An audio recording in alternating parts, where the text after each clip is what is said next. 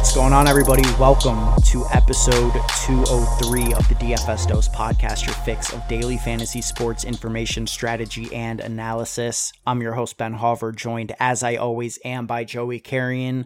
And on today's show, we're going to get right to it because the biggest story of the offseason finally is coming to a close.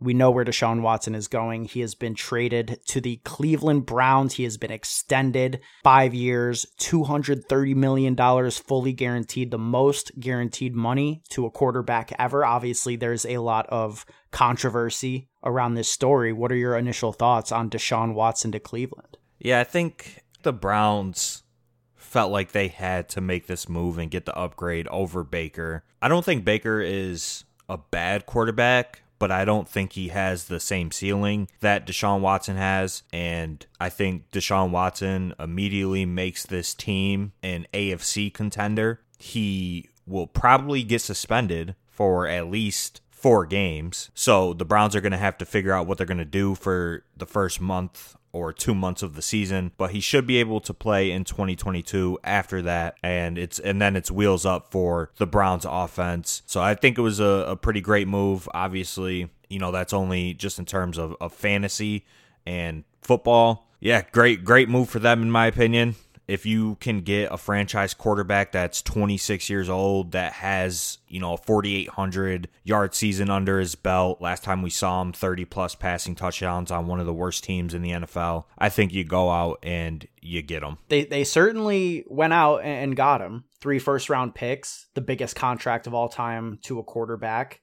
From a fantasy perspective, right now on Underdog, he's going as the QB 14. I don't think that is fully adjusted. Obviously, this news just broke, so we got to give a little bit of time for ADP adjustments. I would expect him to, finish somewhere towards the back end of QB1 in terms of drafting. Somewhere between the 11 to 13 range, at least early until we get some clarity on the suspension. I mean, you said 4 games. That seems light to me. I could see it being closer to like the 6 to 8 range. Yeah, I think it's going to be somewhere in between 4 to 8. I don't know how much they're going to factor into him not playing in 2021. So, he missed 17 games, but that was just because he held out pretty much, which obviously could play a part in his potential suspension. And then there's always the possibility that he doesn't get suspended at all, which, I think we both agree is unlikely, but it could definitely happen. And let's say, hypothetically, Watson does not get suspended in 2022, QB 14 is an absolute bargain for one of the best fantasy quarterbacks in the NFL. I don't know how much higher I would have him. I think if he were playing a full season, I'm looking at the quarterbacks going ahead of him right now. I mean, he's probably like QB 7 or 8, maybe, around that Russell Wilson, Dak Prescott tier. Probably take him above Rodgers at this point, as we'll get into soon. Stafford for sure. But I'm still going Allen, Mahomes, Herbert, Jackson, Kyler, Burrow, like all those guys safely ahead of Deshaun Watson. If Watson plays 17 games? Yeah. No, you're out of your goddamn mind. How? If you're taking Dak and Joe Burrow and Russ over Watson, like the last time we saw Watson, he was the QB 5 in points per game in 2020, only behind the top tier guys. He averaged 23 points. Be in that same spot, probably right behind the top tier guys. Yeah, which would put him around 5. He averaged 23 points per game in 2020. This year, Stafford averaged 20, Joe Burrow averaged 20, Dak Prescott averaged 19, Kirk Cousins averaged 19 points per game. So I think he's going to be safely ahead of those guys if he plays all 17 games. Obviously, we both think he's going to be suspended, which is obviously impacting his ADP because I think that's the assumption just around the fantasy community. So you can't take a player as a top 5 quarterback if he's going to miss a month and a half, 2 months of the NFL season. You just can't do it in best ball. But if you could guarantee me right now that he's playing 17 games, he's my QB 5 or 6. Well, let's stop even speculating that because I think that there's a close to 0% chance that he plays 17 games. There's just too much negative press around this. The NFL is going to have to save face in some ways. If they wanted to save face, he wouldn't be playing. Let's be real. Come on. If they actually cared about this situation, he would not even be in the NFL right now. But they have to pretend to care, right? They don't have to do anything. It's the NFL. They have shown in the past that they don't care about these types of situations, which is fucked up, right? Okay. But if they actually really cared and wanted to save face, they would not let a man with 22 sexual assault accusations even near the league. That's just my take. If he were a lesser player, of course, but this is a franchise elevator. And ultimately, they only care about the product and they on the want field. him on the field. Of course. But they also want to be able to play both sides and be like, well, we punished him. What do you want us to do? You know, we suspended him for half a season. I mean, isn't he not a candidate for like the commissioner's list? I feel like he's a candidate for that. I mean, the NFL has been investigating, I think, for a while now, from what I read. But I think that at the end of the day, like I said, we both probably agree he is going to be suspended. I don't think he's going to get 8 games. I think at most it's 6, just because he is a top-tier quarterback in the NFL. I think we can both agree on that, and the NFL product will be better for the Browns if Watson is playing quarterback for them. So I think that the most likely scenario is he gets 4 to 6 games. Then he'll probably appeal and get his suspension reduced, is my guess on this whole situation. But I think there's probably like a 25% chance that he doesn't get suspended at all, and they weigh in that he didn't play last year and view that as, you know, quote unquote, his suspension year. I think that's more of a possibility than you're giving it, personally. Man, God, I don't know, man. I don't think so, but I guess it wouldn't be shocking, you know? That should be the lesson learned. Like I said, it's shocking. not likely. I give it like a 20% chance of happening. Like I said, it's more likely that he does get suspended. I mean, if you even think there's a 25% chance, you should be up in these best ball streets scooping up as much Watson as you can get. Yeah, I mean, I think I will be doing that either way, just because from this whole situation, people are going to let their personal feelings affect their drafting, because that's just how humans are. You know, I agree. He's obviously a scumbag. But in terms of fantasy football, and if you're trying to win money, like, you're going to take the value on Watson. It's just that simple. Yeah. He's one of the best fantasy quarterbacks in the league. He's shown it with bad Texans teams. He has an elite ceiling and elite rushing upside. You know, last time we saw him, he had 400 plus rushing yards on the ground, 3 touchdowns. He had 7 rushing touchdowns in 2019. You know, if you're playing without your feelings, you're taking the value every single time. Seems like there's value all around this team right now. You know, Amari Cooper, who the Browns also recently added, is going as the wide receiver 22. I could definitely see him jumping up quite a bit. I would look at him sort of as a back end wide receiver 1 with Watson there.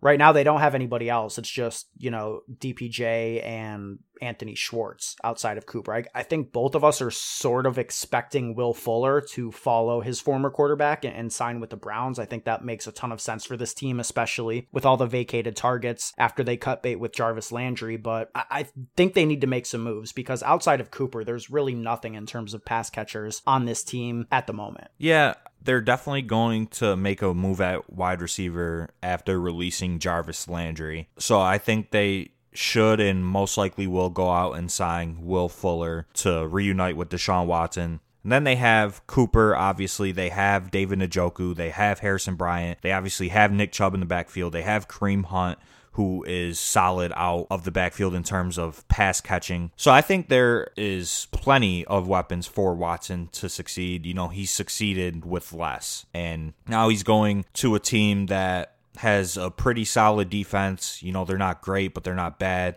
They have a great O-line, a pretty good head coach by all means in Stefanski, and a good run game. So I think this situation just all around is the best situation that Watson has been in his career. And I think that's just going to produce fantasy points, even though he might not have as elite of skill position guys as some other quarterbacks do in the league. Antonio Brown wants to come to Cleveland now, too. What do you think about that? AB? They might as well go all in and get all the character flaw guys. They could become like the Thanos of the NFL, you know, get all the villains. You got Watson, you got Hunt, get AB. That's like 3 Infinity Stones right there.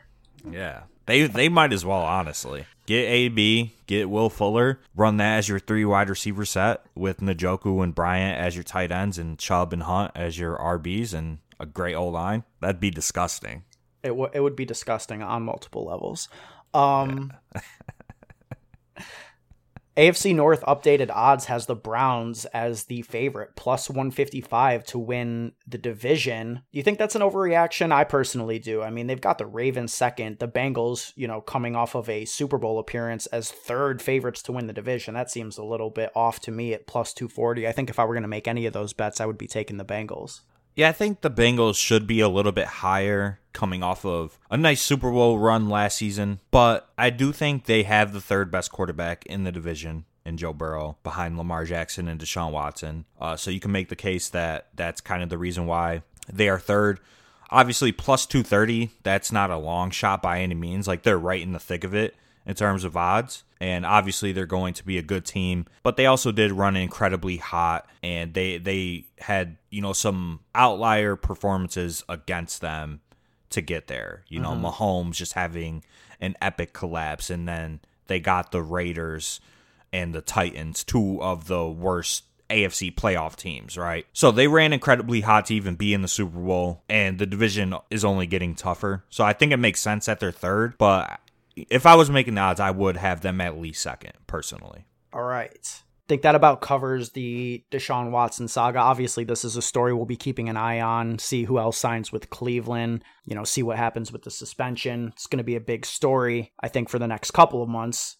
It kind of overshadowed another massive story in the NFL, something I honestly didn't see coming at all. And that is the trade of Davante Adams from Green Bay to the Las Vegas Raiders. Green Bay acquires a first and second round pick for their former star wide receiver. Adams gets paid like he's wanted to, $141 million, an average of $28 million per year. And this is just shocking to me. After Green Bay drops the bag to get Aaron Rodgers back in the building, they ship off his number one option, his boy, Davante Adams, and leaves him with nothing, absolutely nothing in terms of receiving core in Green Bay. Adams, reportedly, it's just been a lifelong dream of his to play for the team that he grew up loving, and the Raiders, to reunite with his college quarterback in Derek Carr. What are your thoughts on this move, and how does it impact Adams as a fantasy asset? I think that it's a pretty solid move for both sides, getting multiple first-round picks for a receiver that doesn't want to play for your team anymore, and he's 29 years old. I think that's a win for the Packers. And for the Raiders, I think getting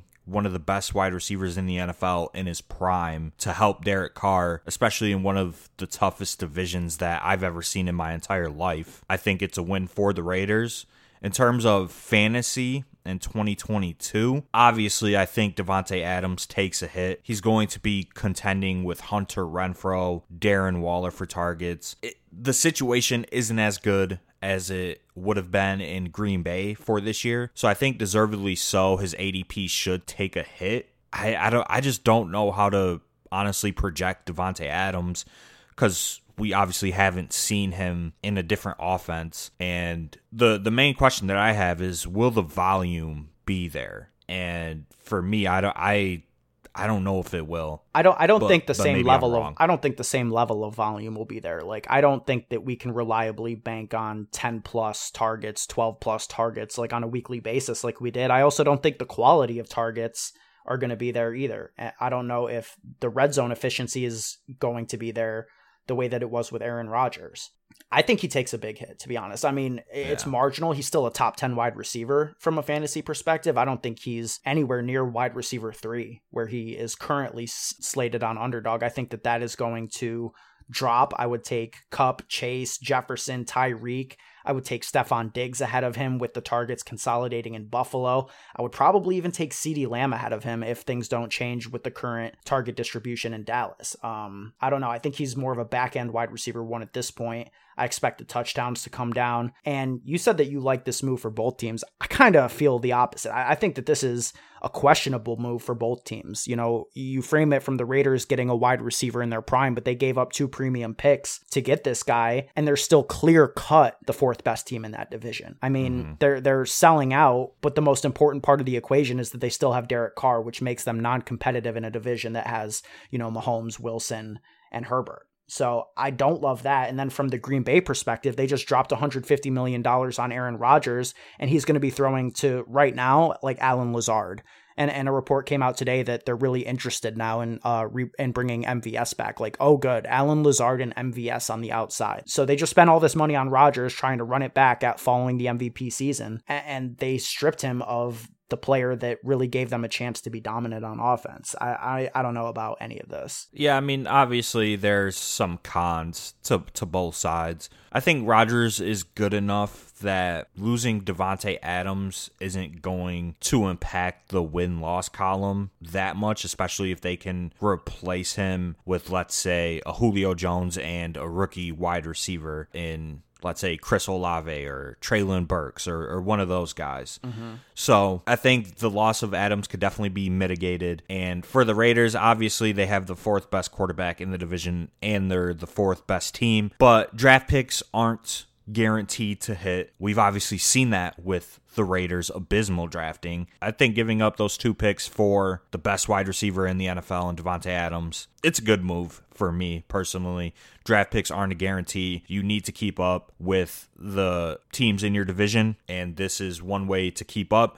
And we've seen it before. The Raiders can beat these teams. Like, even with Herbert and Mahomes, they beat the Chiefs last year, I believe, right? So I think that Derek Carr is a pretty solid quarterback, and I think that Devontae Adams will only help him. They'll have Darren Waller healthy now, who was not healthy for the majority of 2021. So they have some pieces to work with in that Raiders offense, and I'm curious to see if this boosts Derek Carr's ADP at all. Yeah, Carr right now, his ADP is QB 17, which sounds about right to me. I mean, he's going just behind Justin Fields and Kirk Cousins. That sounds about right. And he's going just above guys like Trevor, Ryan Tannehill, and Tua. So that sounds about exactly right, in my opinion. Yeah, I think QB 17 is probably a good spot for him. Derek Carr was a QB1 in 2021. He finished as the QB 12. He still only averaged 15 points. And even with Devontae Adams, I think Devontae Adams is probably like a 3 or 4 point guy, which would still put him in the,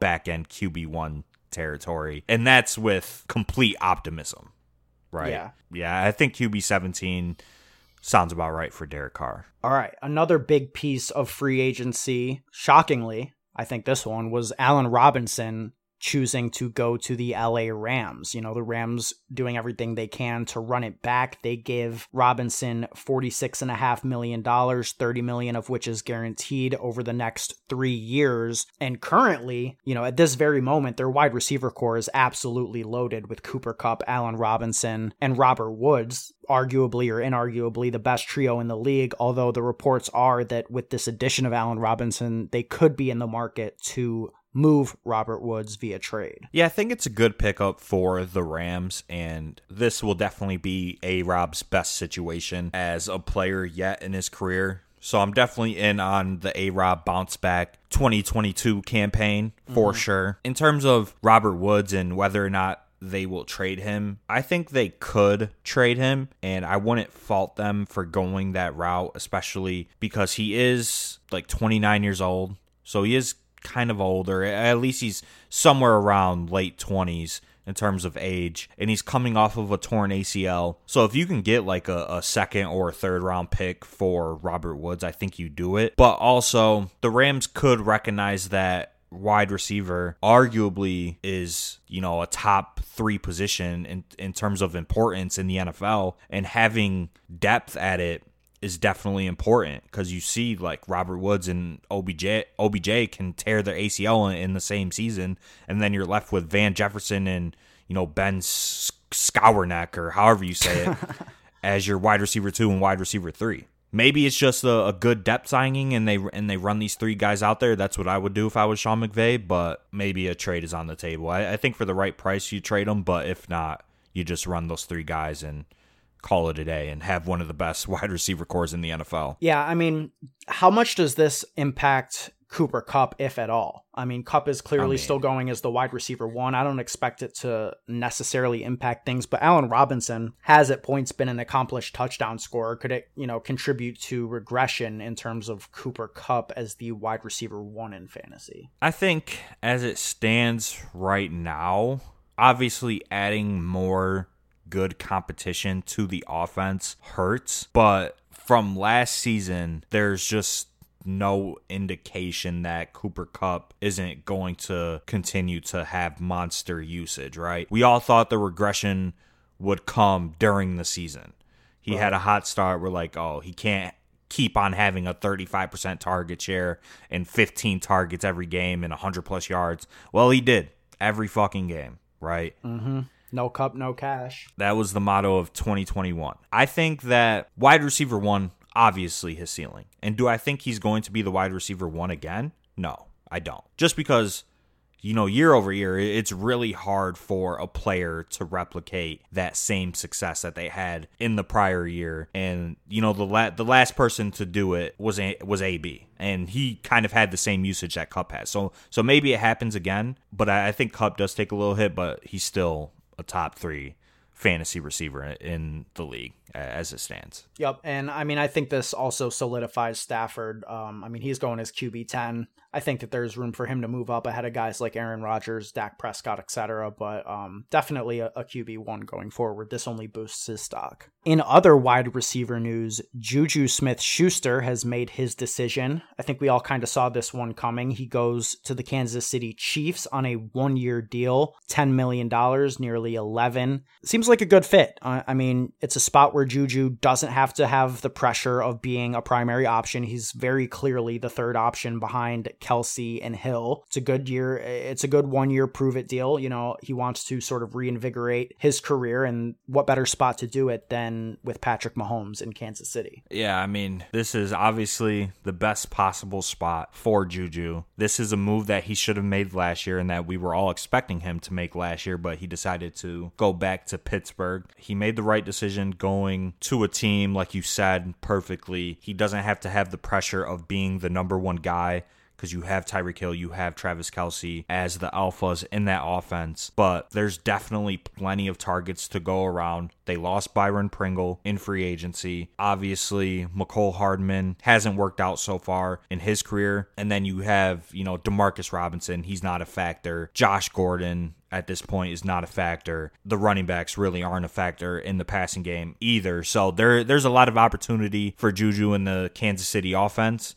And I would definitely buy into Juju for this year. I think this could be a great fantasy season for him. We've kind of wish-casted the Chiefs wide receiver 2 into fantasy relevance over the year, but I think this is the year where their wide receiver 2 actually hits. Yeah, Juju is definitely a tier above players like Pringle and Demarcus Robinson, etc. And we sort of saw Pringle earn a role towards the end of last year. If you look at his 5 final games, including the playoffs, he had 7 or more targets in 4 out of those 5 games. So he was getting utilized a lot. He had two touchdown games in that span as well. Finished the season with 60 targets for 42 catches, 568 yards, and 5 touchdowns.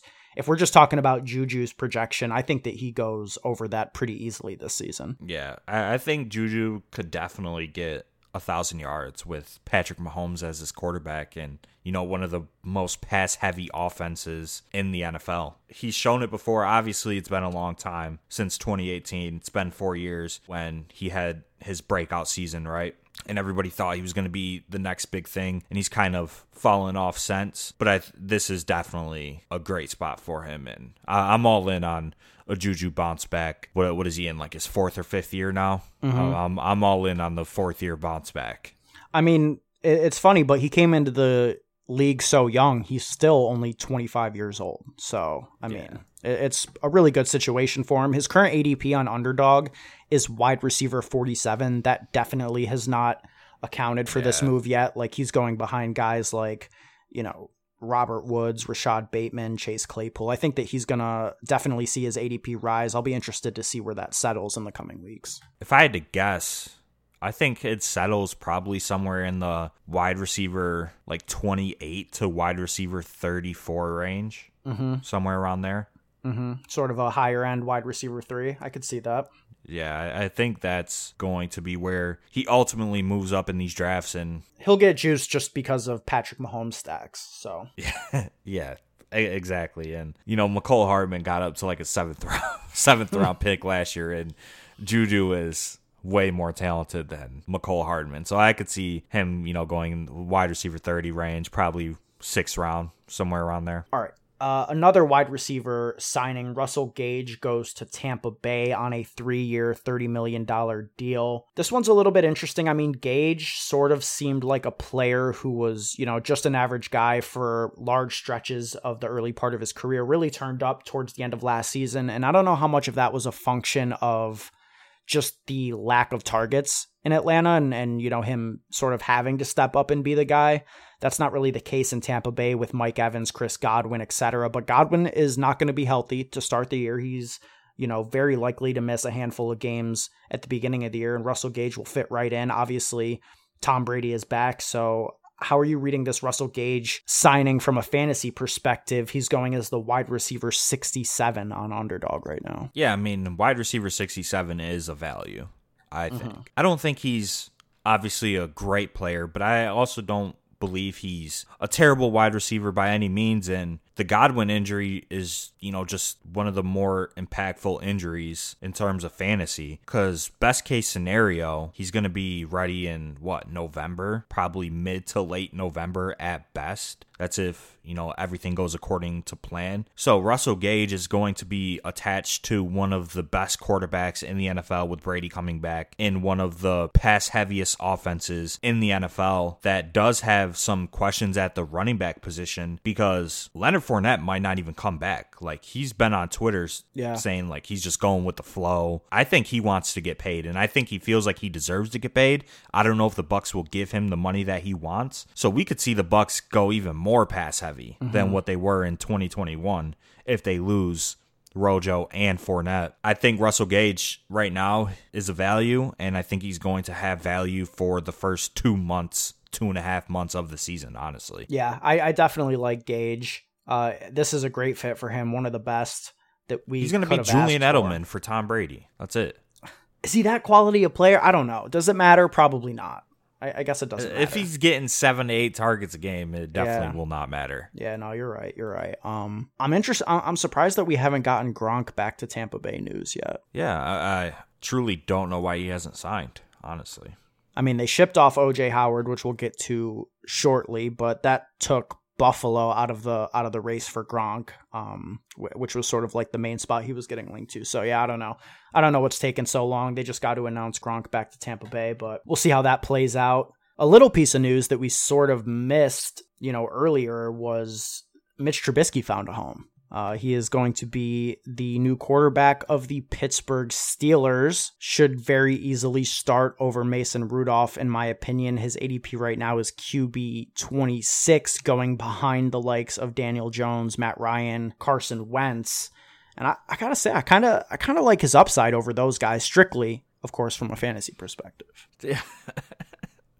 I mean, from a fantasy perspective, that's kind of disrespectful that he's behind those guys, honestly. Right? I mean, this offense is still loaded with talent. They've got Deontay, they've got Najee, they've got Freiermuth, Claypool. Like, Trash Biscuit's got a little bit of mobility to his game. God, am I going to be drafting a bunch of Mitch this year? It's starting to sound that way, and it's making me a little sick. I mean, I definitely think he's a good flyer at the end of the draft. Obviously, in the super draft contest, his ADP is going to be boosted a little bit just because quarterbacks get boosted in that format. But he's got the tools that you want in a fantasy quarterback, right? He has rushing upside. He has a pretty good arm, and he has good weapons with Pittsburgh. And if they could get some more pieces on the O-line, maybe replace James Washington, who went to Dallas, and obviously they're losing Juju as well. Maybe they get another wide receiver. They still have Najee Harris. They still have a solid defense. I still think they draft a quarterback in this draft, so that's really the only concern with Mitch, and I think that's kind of why his ADP is where it is, just because of that uncertainty. But if I had to guess, I do think they draft a quarterback and they have a quarterback competition, but Mitch starts week 1 and then ends up getting benched like week 7 or week 8 is my prediction. I could see that. I could definitely see that. Let's talk about the receivers. I mean, Deontay Johnson is wide receiver 18. Chase Claypool is wide receiver 40. I mean, are you buying or selling at those price tags with this quarterback situation? God. I mean, that's tough. Deontay going right around guys like, he's sandwiched between DJ Moore and Terry McLaurin, right around Jerry Jeudy. Like, it's just, will the volume be there? Because Deontay Johnson has just been the volume wide receiver, right? 10 plus targets a game with Big Ben, and he fit Big Ben's withered skill set perfectly. Right. Now you're bringing in Mitch, who... not really known for his accuracy. Exactly.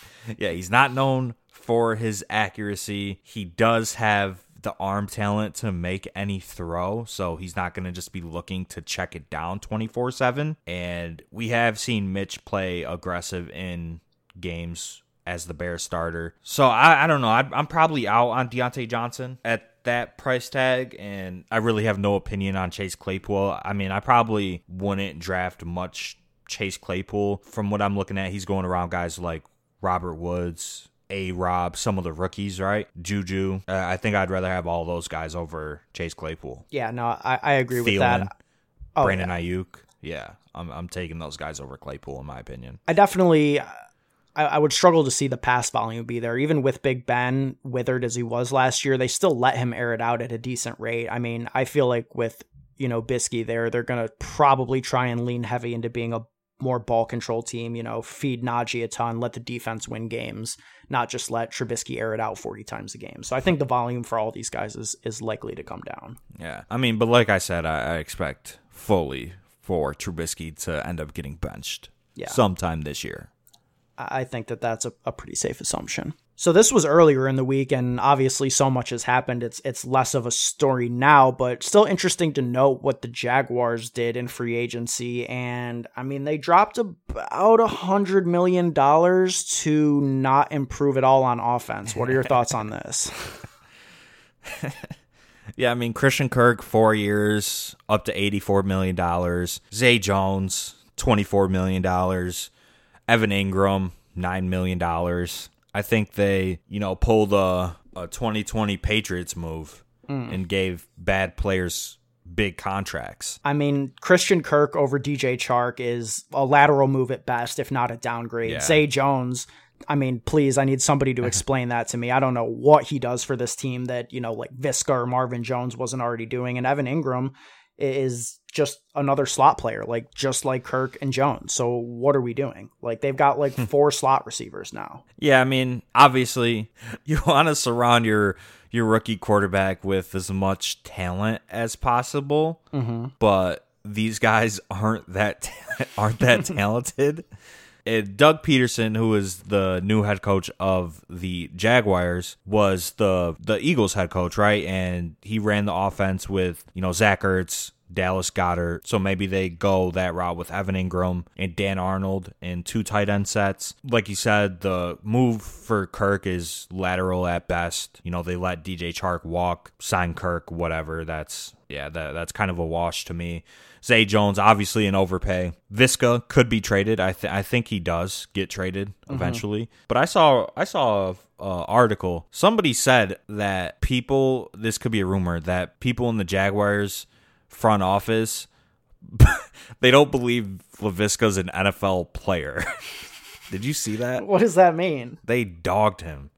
They basically said he's not good enough to be in the NFL. Damn, I didn't see that. Yeah, but Laviska hasn't produced shit, so whatever. That's neither here nor there. Just wanted to bring that up. That was funny. But yeah, these moves, for fantasy, it's not inspiring at all to me personally. No, it doesn't really do much for the excitement level I had around, Trevor Lawrence bounce back. I still expect some of the talent that we saw from Trevor to, continue to develop.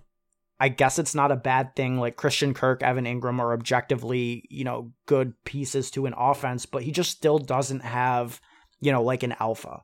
He's just got a bunch of number 2 guys in Kirk and Marvin Jones, Laviska Shenault if he stays, Zay Jones. It's just not inspiring at all.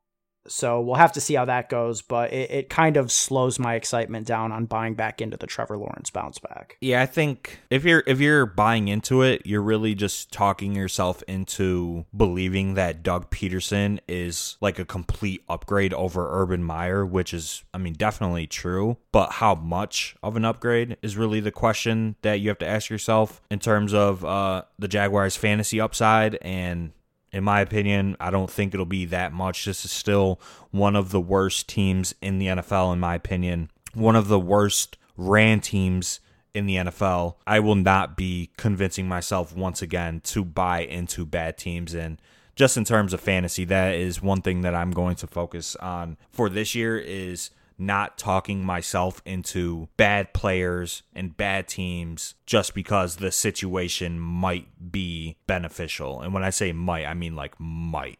Yeah. And last year, I convinced myself to, go heavy on the Fields and Trevor Lawrence and Trey Lance, and look how that worked out. So I will not be making that mistake once again.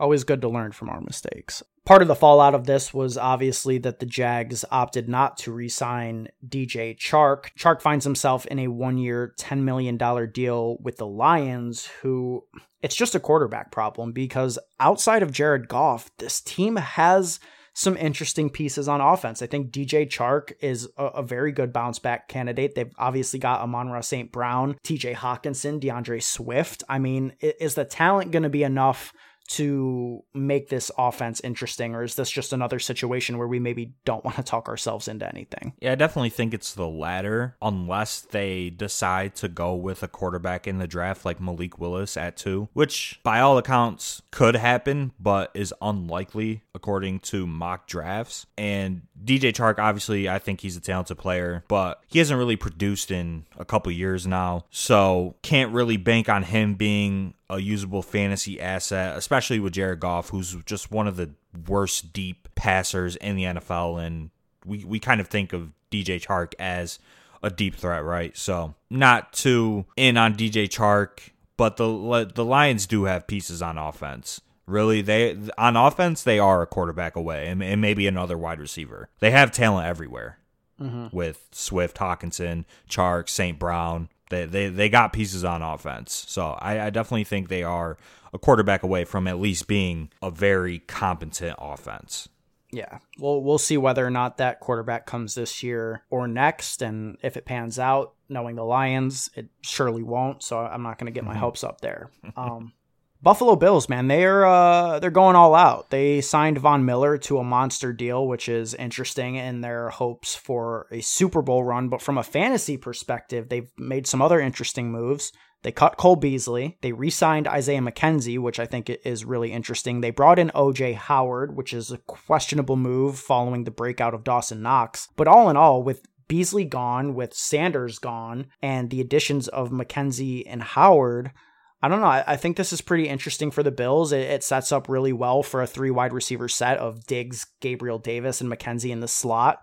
2 tight ends that are capable pass catchers in Howard and Knox, and maybe a little bit more of a consolidated target share for this Bills offense. Yeah, I mean, without Sanders and without Beasley there, the targets definitely get consolidated around Diggs, Gabe Davis, Dawson Knox, in my opinion, and then you got McKenzie and O.J. Howard as kind of the guys who are going to come in and probably get 3 to 4 targets a game, at best. So this definitely helps Stephon Diggs a lot. I think he's a top 5 fantasy wide receiver. Once again, I'd be willing to draft him, late first, early second. Gabe Davis, obviously everybody's in on the Gabe Davis breakout 2022 season. Yeah. And I think you're going to be the conductor of that train, so I'll let you... Absolutely.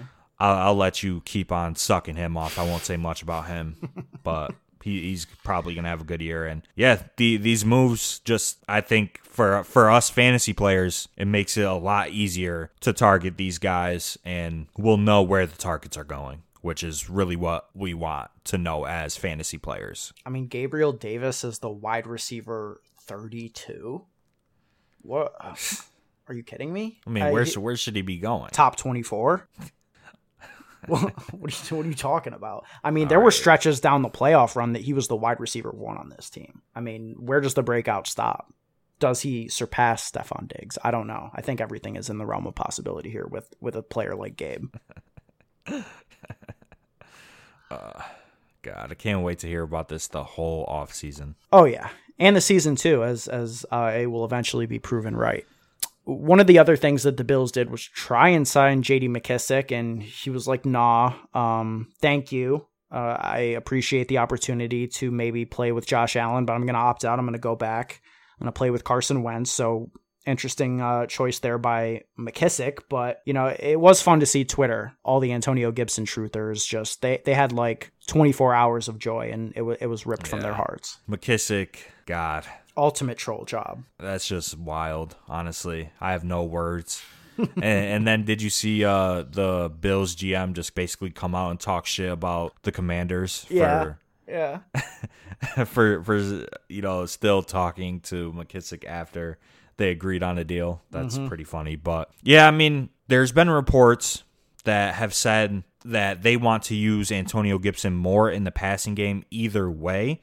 And we kind of saw that towards the end of last season. Granted, J.D. McKissic did have that, you know, neck or head injury that kind of held him out a couple of games where Antonio Gibson started to feast in the passing game. But from all reports, like I said, they want to get him more involved in the passing game. With McKissic re-signing and Carson Wentz at quarterback, I think it's going to be a very similar situation to last year. You have Antonio Gibson on a solid offense with an average quarterback, and he's competing with one of the better pass-catching backs in the NFL for pass down work. I think I'm going to be out on AG in 2022. I'm not making that mistake once again. Yeah, he's a pretty polarizing player because if he did get that role, it would definitely be interesting. His price tag is RB13 right now. He's going at like the top of the third round, and like I don't hate that. Yeah, exactly. That's the start of the dead zone. Exactly. So it's not that I think it's terrible value. It's just that I don't see myself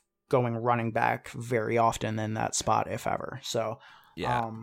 I agree. In that spot, I mean, it's way too early, but in redraft, I don't think you can go there. Yeah. I'm talking about redraft, but yeah, no, I wouldn't go there at RB13 with Gibson. No shot.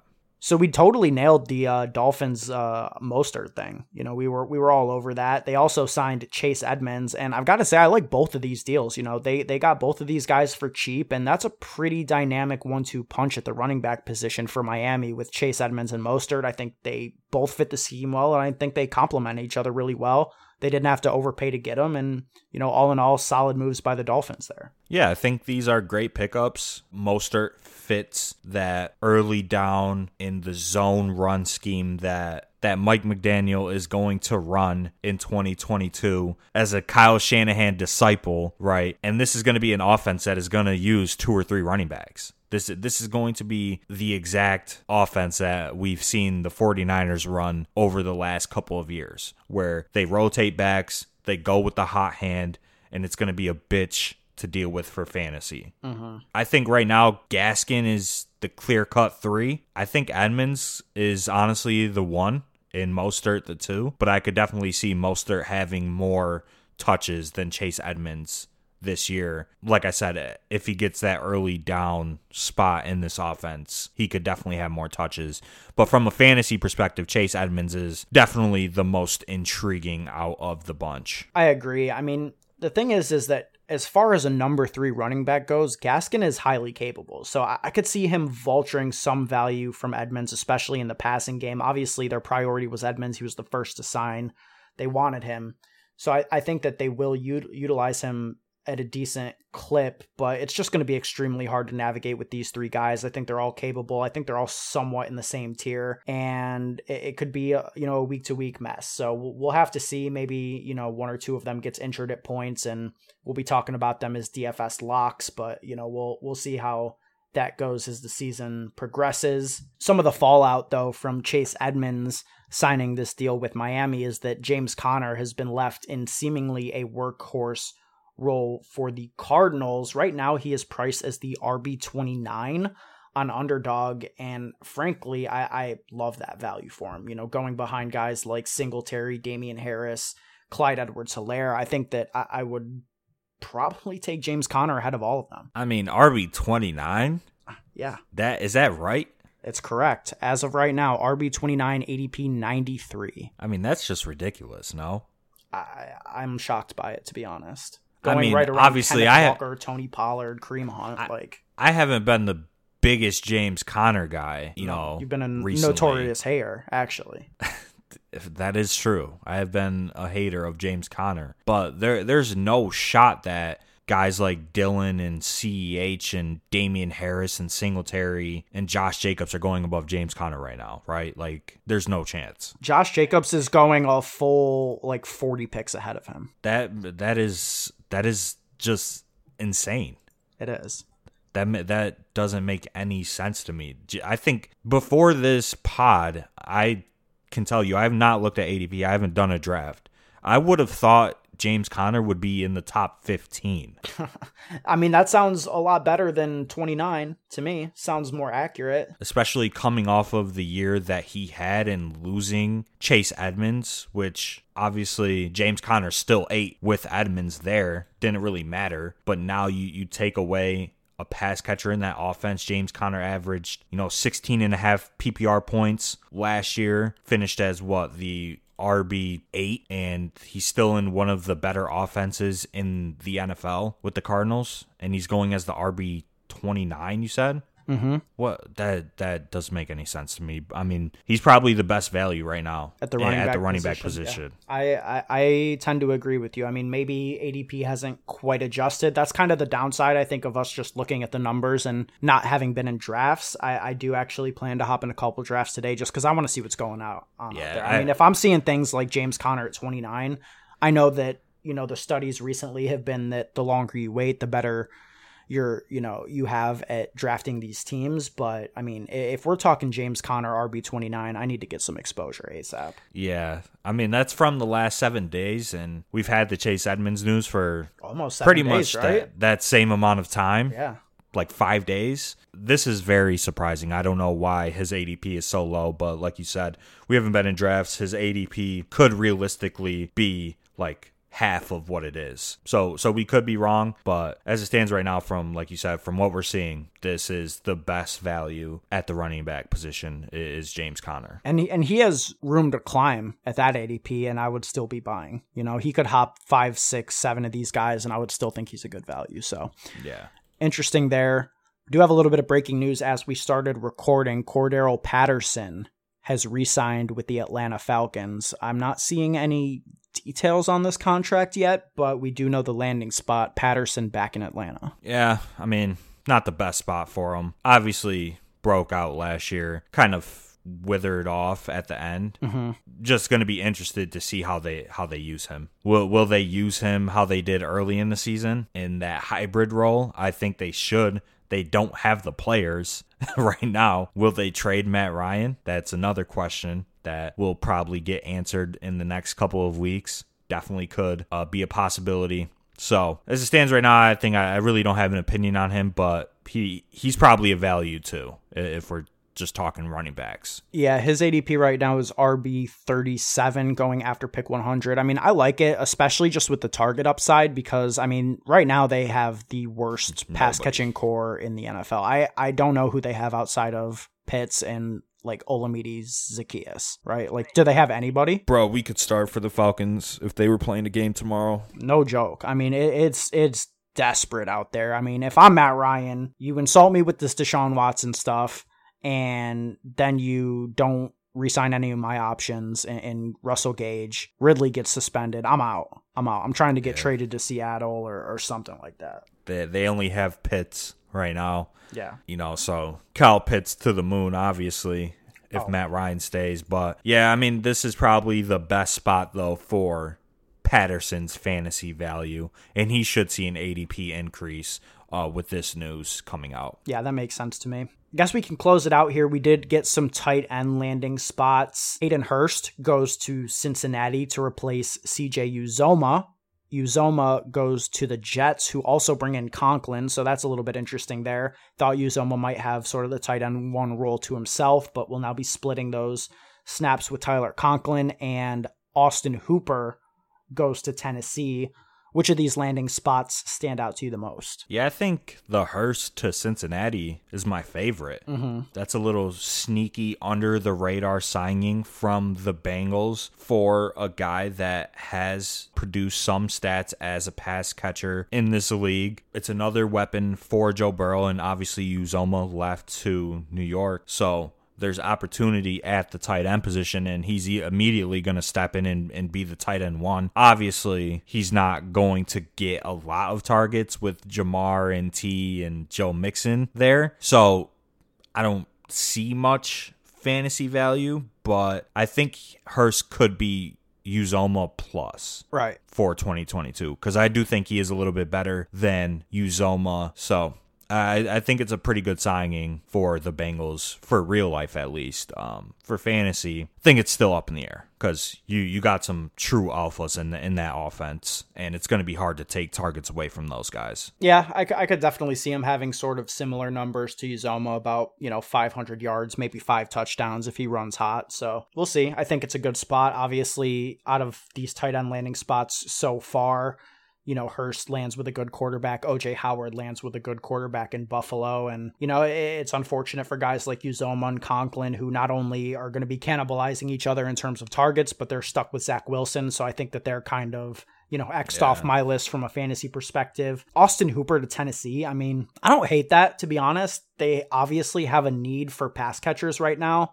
We haven't really talked about it, but Julio Jones got released. So they've got nobody. And Hooper, in the past, when he was successful in fantasy, it was strictly based off volume, and maybe he could find his way into some pass volume here in Tennessee if things break right for him. I think Hooper as a late round tight end 3 in best ball makes a ton of sense.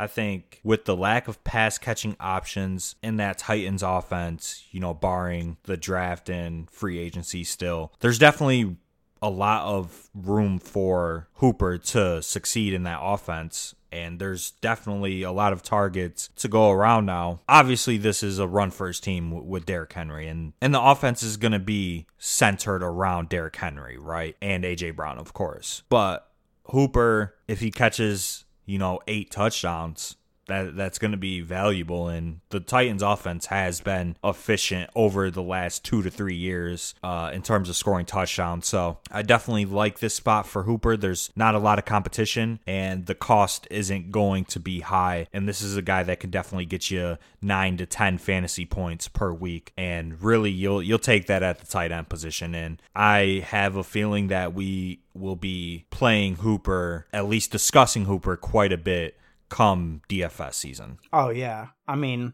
week 1, Austin Hooper, 2,500 on DraftKings. Bro. He's not going to be 25. He's going to be like 36. 36? I mean, God, I think you're going to be in for a shock. He might come in at like 29, and he might come in my cash game lineup in week 1. He's not coming in at 2,900. He's still a bigger name tight end. So I think at worst 3,200, 31, but still a long ways away. Indeed it is, to be discussing week 1 DK salaries. And I mean, that's about it as far as the most impactful. Like, there were some more under the radar signings, and we'll talk about those guys as we delve deeper in the coming weeks here. But, those are the most impactful signings so far of the free agency period. We're still waiting on a lot of running back news. You referenced Fournette, Rojo. Rashad Penny hasn't signed yet. Sony Michel hasn't signed yet. So there's still a lot of running back landing spots to be sorted out. We have the potential Robert Woods trade, Odell Beckham Jr., Jarvis Landry, Julio Jones, all these guys still going to find spots. So still stuff to cover. We'll definitely be getting into that in the coming weeks. And, I think that that's going to be it for episode 203 of the DFS Dose podcast. Make sure you guys follow us on Twitter at the DFS Dose, as well as our personal Twitters. I'm at Ben Hauver, Joey's at Joey Carrion DFS. If you guys want to connect with us or stay up to date with what's going on with the podcast, you can join our free Discord channel. Going to be talking more free agency over the coming week. Start getting into this rookie class, and it's wheels up, man. Podcast going to be pumping out, and I'm looking forward to it. To everybody listening out there, we appreciate you. We value you. Until next time, let's stay accountable and keep it authentic.